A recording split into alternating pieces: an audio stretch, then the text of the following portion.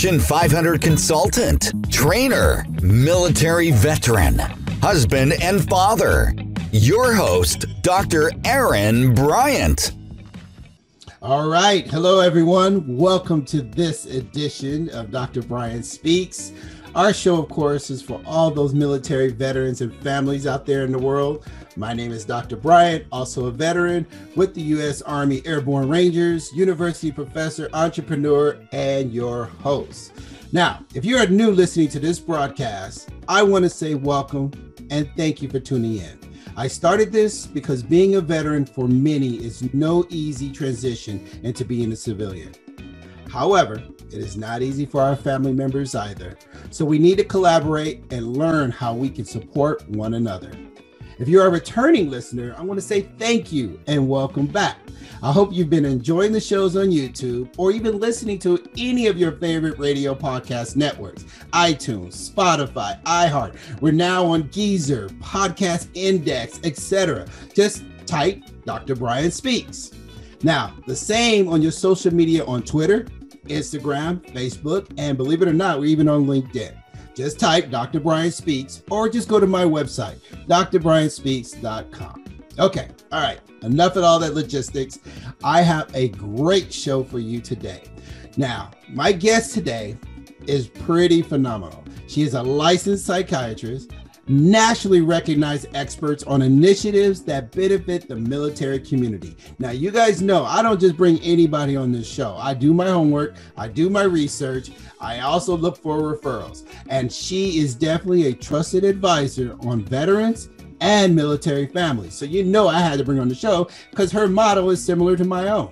So to make things more impressive, she is also an author of this amazing book called Warrior. I've already looked into it. I'm having a hard time reading it, I'll be honest. So veterans, go ahead, open it up, take your time. But I'm gonna tell you, it is a page turner. She is apparently gaining all of the trust around our military nation. So everybody, I want you to say hello to the listeners, Dr. Shauna Springer. Thank you, Dr. Aaron Bryant. Good to be here. Yes. Good just to have you. One really quick clarification. I'm a licensed psychologist, not a psychiatrist. So You gave me an upgrade to the MD there that I did not earn. And I never want to be a stolen valor kind of person. So I don't do medication, but I am a psychologist. All right. Well, see, that was a test. I wanted to see how you're going to respond to that. No, I'm kidding. Thank you for that clarity. You know, I have psychiatrists and I also have a psychologist, and I always tend to do that. So thank you for the clarification. I appreciate it. But that's actually a good point because now we can segue into your education and talk a little bit more about your areas of emphasis. So that way our audience can get to understand who you are. Awesome. Thank you. Yeah, I really have been deeply embedded in the military and veteran community for over a decade. And I think my piece to play is in the psychology of what drives our nation's warfighters, our warriors, and those who are wired like warriors. So the psychiatrists focus on the biological systems. I work with some wonderful psychiatrists, and I come in with the psychological insights, and that's what Warrior's about. Should I call you Dr. Brian or Aaron? We're on the show. Call me Aaron. We already established a friendship. All right, cool. Right on, Aaron. So it's basically, everything that I wish I had known 10 years ago when I started working with warriors that I didn't know, that I thought I knew, but I didn't know. And so I've learned a lot over the last 10 years, and I always learn more. So I'll probably learn something today. It's interesting because, again, I'm speaking from my personal perspective. However, I'm pretty sure a lot of my veteran listeners can relate. It's really tough when you go into that room to meet with somebody and we feel like there's a level of obligation because VA wants you to do so if we're going to either get any assistance, and that's either financial, mental, whatever. So there's an obligation. And then we sit there in front of this person and we have to open up. And that's going to take, it's almost like an act of Congress to do. How is it that you're able to gain that? Because usually, you got to have something common denominator to be able to get that trust. So it sounds like you're pretty successful. I read your book. I didn't read it, but I'm going through it. But I can see all of the credits. I see all of the commendations and the support from a fellow military community. So you've gained that. What did you do? Well, I learned, I think, to set aside what I thought I knew and really listen deeply to the pain of the person in front of me, and to understand that, you talk about the obligation. I understood pretty quickly that my patients were looking for a reason never to come back. I can relate to that. Right. And I understood that when I came in and replaced the really good doc that was there before me, that they were really attached to, I was the FNG in the room. Yes. So I didn't even come in neutral. I came in from this huge deficit of trust. And the last 10 years for me has been about, can I earn that trust? Can I hold that trust with the people I'm here to serve? And if I can, and I have, then anybody can, if they understand that process. Yeah, that's you definitely started from the negative, trying to gain your way to neutral, because if you already built a relationship with a previous therapist of some level, it's hard to start again. And I'm gonna tell you, just from a personal perspective, when that person you built a trust is ripped away from you for whatever reason, either they transferred, promoted, or whatever, to have to start again, that's one of the hardest things I know personally to have to go through. So kudos to you. Absolutely. If I had $1 for every veteran that I inherited on my caseload who said, I don't want to start over with a new person, because there's a cost to that transfer, because there's a trust, as you said, it's to me, in my world, it's an attachment wound. Yeah. When you lose the relationship with somebody that you develop that deep trust with. And so they were not coming in excited that fresh troops had arrived. They were understandably really angry that they had lost that attachment. Yeah. And so I had to earn that trust with my patients, and then with each person that came in. And over time, as I learned more and listened, it was much faster. It was much more accelerated, the more that I could say, oh, okay, I understand. But one of the things that I did was I changed the standard measures that we ask. Typically in the military, someone like me is looking out for troop readiness. So they're doing an evaluation of people's strengths and deficits, but it's high stakes for the service member. And so it's not the fault of the psychologist. They're doing their job. They have to look out for troop readiness. But from the perspective of the service member, it's, I don't want to go see the wizard. They could make me disappear from the military. So that thread of logic continues into the VA setting.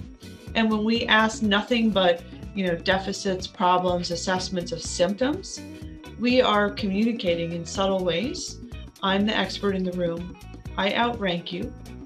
There's that obligation that you talked about to respond if you want things. That's not the basis on which you form a relationship of trust. Absolutely. I could not agree with you more, because honestly, a lot of us would just walk out because, hey, you know what? I don't have to do this. But it's a necessity for us to do it, but we don't know if we actually need that. Our egos are sometimes in the way. Yeah. Well, always, is it safe? Can I rely on this person? And so what I came to learn is that the first story that you hear is not the story you need to understand. Mm-hmm. When someone sits down with you for an intake, usually it's a test of trust. I can't tell you how many of my patients, months after the first time we met, said, when we first met, I was really suicidal. I was drinking every night. I was thinking about ending my life. They wouldn't tell me because they didn't know that I wouldn't immediately, react and put them in an inpatient ward, or I would say overreact, because now I know that thoughts about suicide are common among people. This is not a veteran's issue.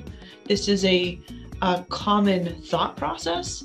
And if we overreact to the thoughts that come from people's hidden pain, we'll break the trust. Absolutely. What you just said, I really want people to hear and understand that. I don't think that's something that people were aware of in this in the later period of time, because I mean, I try not to be so personal on the show, me myself, but the thing is that I cannot stress enough what you just said, how important that is to recognize. Because if we were to go back a decade, immediately you're 5150, immediately, so thank you for saying that. One of the things I say on my podcast show that I teach at the university level, and when I go into my class, I have sometimes a lot of vets in there, and I typically win them over because I'm a vet. Are you a vet? First of all, I want to put that out there. I didn't see anything that demonstrated that, but I want to give you an opportunity. Are you a vet? No, I am not. But okay. You know what? Because I've built trust with and partnership with veterans, I've been able to make a quantum leap in developing that trust through something I call the principle of transfer of trust, which is very simple. It's if a group of veterans trust that veteran, someone who's a natural and organic member of their tribe, if that veteran says, you can trust Doc Springer, she gets it, I can skip 3-4 months of us feeling each other out. Yes. And just get right to the work and get right to the pain and get it addressed. That is very true. Absolutely. That personal reference, that personal referral from a veteran does give you leaps and bounds. But I will say something that is very impressive. And as a fellow academia, you went to Harvard. And so you may not have the veteran status, but you definitely got the education status. So I have to ask, what was your favorite part of being a Harvard alum? I mean, that's pretty cool. That gives you some validity there as well. I actually think it's a disadvantage to me in terms of building trust. Yeah, but I'll answer your question first and then tell you why I think that. Okay. So my Harvard years were some of my favorite years of my life, and I loved the people that I met there. It was a place where I could say and explore intellectually a number of fascinating things without feeling like people were going to put me down for sounding smart or thinking I was smart. It's just everybody was there to figure stuff out and put thoughts forward and be intellectually curious. And I hadn't felt that kind of safety until I got into that environment in terms of my intellectual exploration of important things. At my 20th reunion, I led a panel for people who chose unconventional careers. And I talked about my decision to really go on mission to support our nation's warriors. When I went to the VA, because of what you were talking about, I don't want to start over with someone new. I approached that like a 2-term deployment. I stayed 8 years to the day, started on my birthday, and finished 8 years to the day later, because I didn't want to be that person that left and promoted out or whatever, because that trust means everything to me. So the reason, I'll tell you a funny story, Aaron. There's a Harvard diploma on my wall over there, and it's a fake. But I did graduate from Harvard. So it's not an unethical thing. It's just that I lost my diploma in a move. And I had a boss when I was in private practice with a kind of well-heeled, very high achieving population. He said, I need you to put your diploma on the wall. And I don't put a lot of stake in a diploma. I think the work needs to be good, or people will be able to tell that. And I'd rather kind of stand on my work rather than an external credential. So I didn't have it. I didn't even know where my diploma was. So my husband was my college sweetheart, and he had graduated from Harvard as well. And so I had friends that had skills. This is kind of a little bit odd, but stick with me. So we just doctored his diploma, changed the year, and that's what I put on the wall. So it's totally factually true. It just isn't my original diploma. Hey, you know what? It's okay. I lost my diploma too. And if I can find, so if I find some friends who can do one for me, I'll do the same thing. I mean, as long as you're in the records, that's all that matters. Yeah, right? Yeah, and if the work isn't good, it doesn't matter if you have the diploma. I was in the ocean body surfing the day that my PhD graduation, commencement happened, because that was a more meaningful rite of passage to me than sitting through the speeches. I know it's important to a lot of people. I don't want to But for me, I've just not put a lot of stake in that personally. I think you need to show up and do the work, and that's the most important thing. So anyway, I have this diploma, and ever since I was in the VA, I haven't wanted to put that really on the wall of any office that I've worked in with veterans, because it sets a condition for the relationship that I am like an officer with this higher education, and that I outrank them. And I don't want that relationship. There's a difference to me now that's very clear between being a doctor or a doc. And a doc is, as someone in special forces, you would know this, explained to me long ago, a doc is somebody that you would trust with your life, that you trust their competence to do what they can to save you, and that you're in good hands. And a medic is somebody that tries their best, but a doc is a different level of trust. And so docs, they're different than doctors. And that's what I wanted to pattern my practice on, and be the kind of person they trusted, like the people they trusted in the military. And that's not about rank. Trust outranks rank. That is so true. It's funny you say that, because you just took me back to my squad and our platoon. We had a doc that's assigned to our platoon. I really liked him. He was cool. He's the guy we go to. We trust. We didn't even think twice about it. And coincidentally, I'm in a motorcycle club. They call me Doc. And you just kind of validated that name. So there you go. Quite impressive. I'm glad you said that. I have to think about what you said about having that degree on the wall, and maybe because I'm just an academic, my perspective about it might be a little different. For me, I think if I was trying to visualize, if I walked in and saw my therapist and went to Harvard, I was thinking that there would be a level of me putting my life into this person's hands, that they had the background, the skill set, the education, they invested in themselves, that I would feel that they had the skill sets to do so. Now, again, that's my own personal perspective, but I admire what you're saying, because it is about what you deliver and not what sometimes, and I've heard this in the past, especially with all these nonprofit universities popping up, that you can buy your education. So I can appreciate what you said about proving the work and the value of performance. Well, you and I, Aaron, we exist in at least 2 tribes, probably more, right? Mm-hmm. And in the academic tribe, I absolutely want to. When I go to a conference, it's Dr. Shauna Springer. It's not doc. That doesn't really mean something to the academic tribe. And the work and the credentials are a way of establishing trust. Right. But I realized that I'm at a deep disadvantage. I didn't serve in the military, I don't have those experiences. And there was this perception among patients that if I'd spent so many years in higher education, that must mean, what did I really know about real life? And I would rather do a sneak attack and let them come in with no assumptions about who I am, and show them through our relationship development what I understand and who I am. Because really, I didn't serve in the military, but I had a very militaristic upbringing that was like an extended boot camp. And my parents, they got us up at 5 a.m. several times a week. We ran around the track in the dark. We would compete in the local track meet with t-shirts that said property of my maiden name. They sent us alone to often South America. A lot of trips, actually, you talked about traveling to Mexico.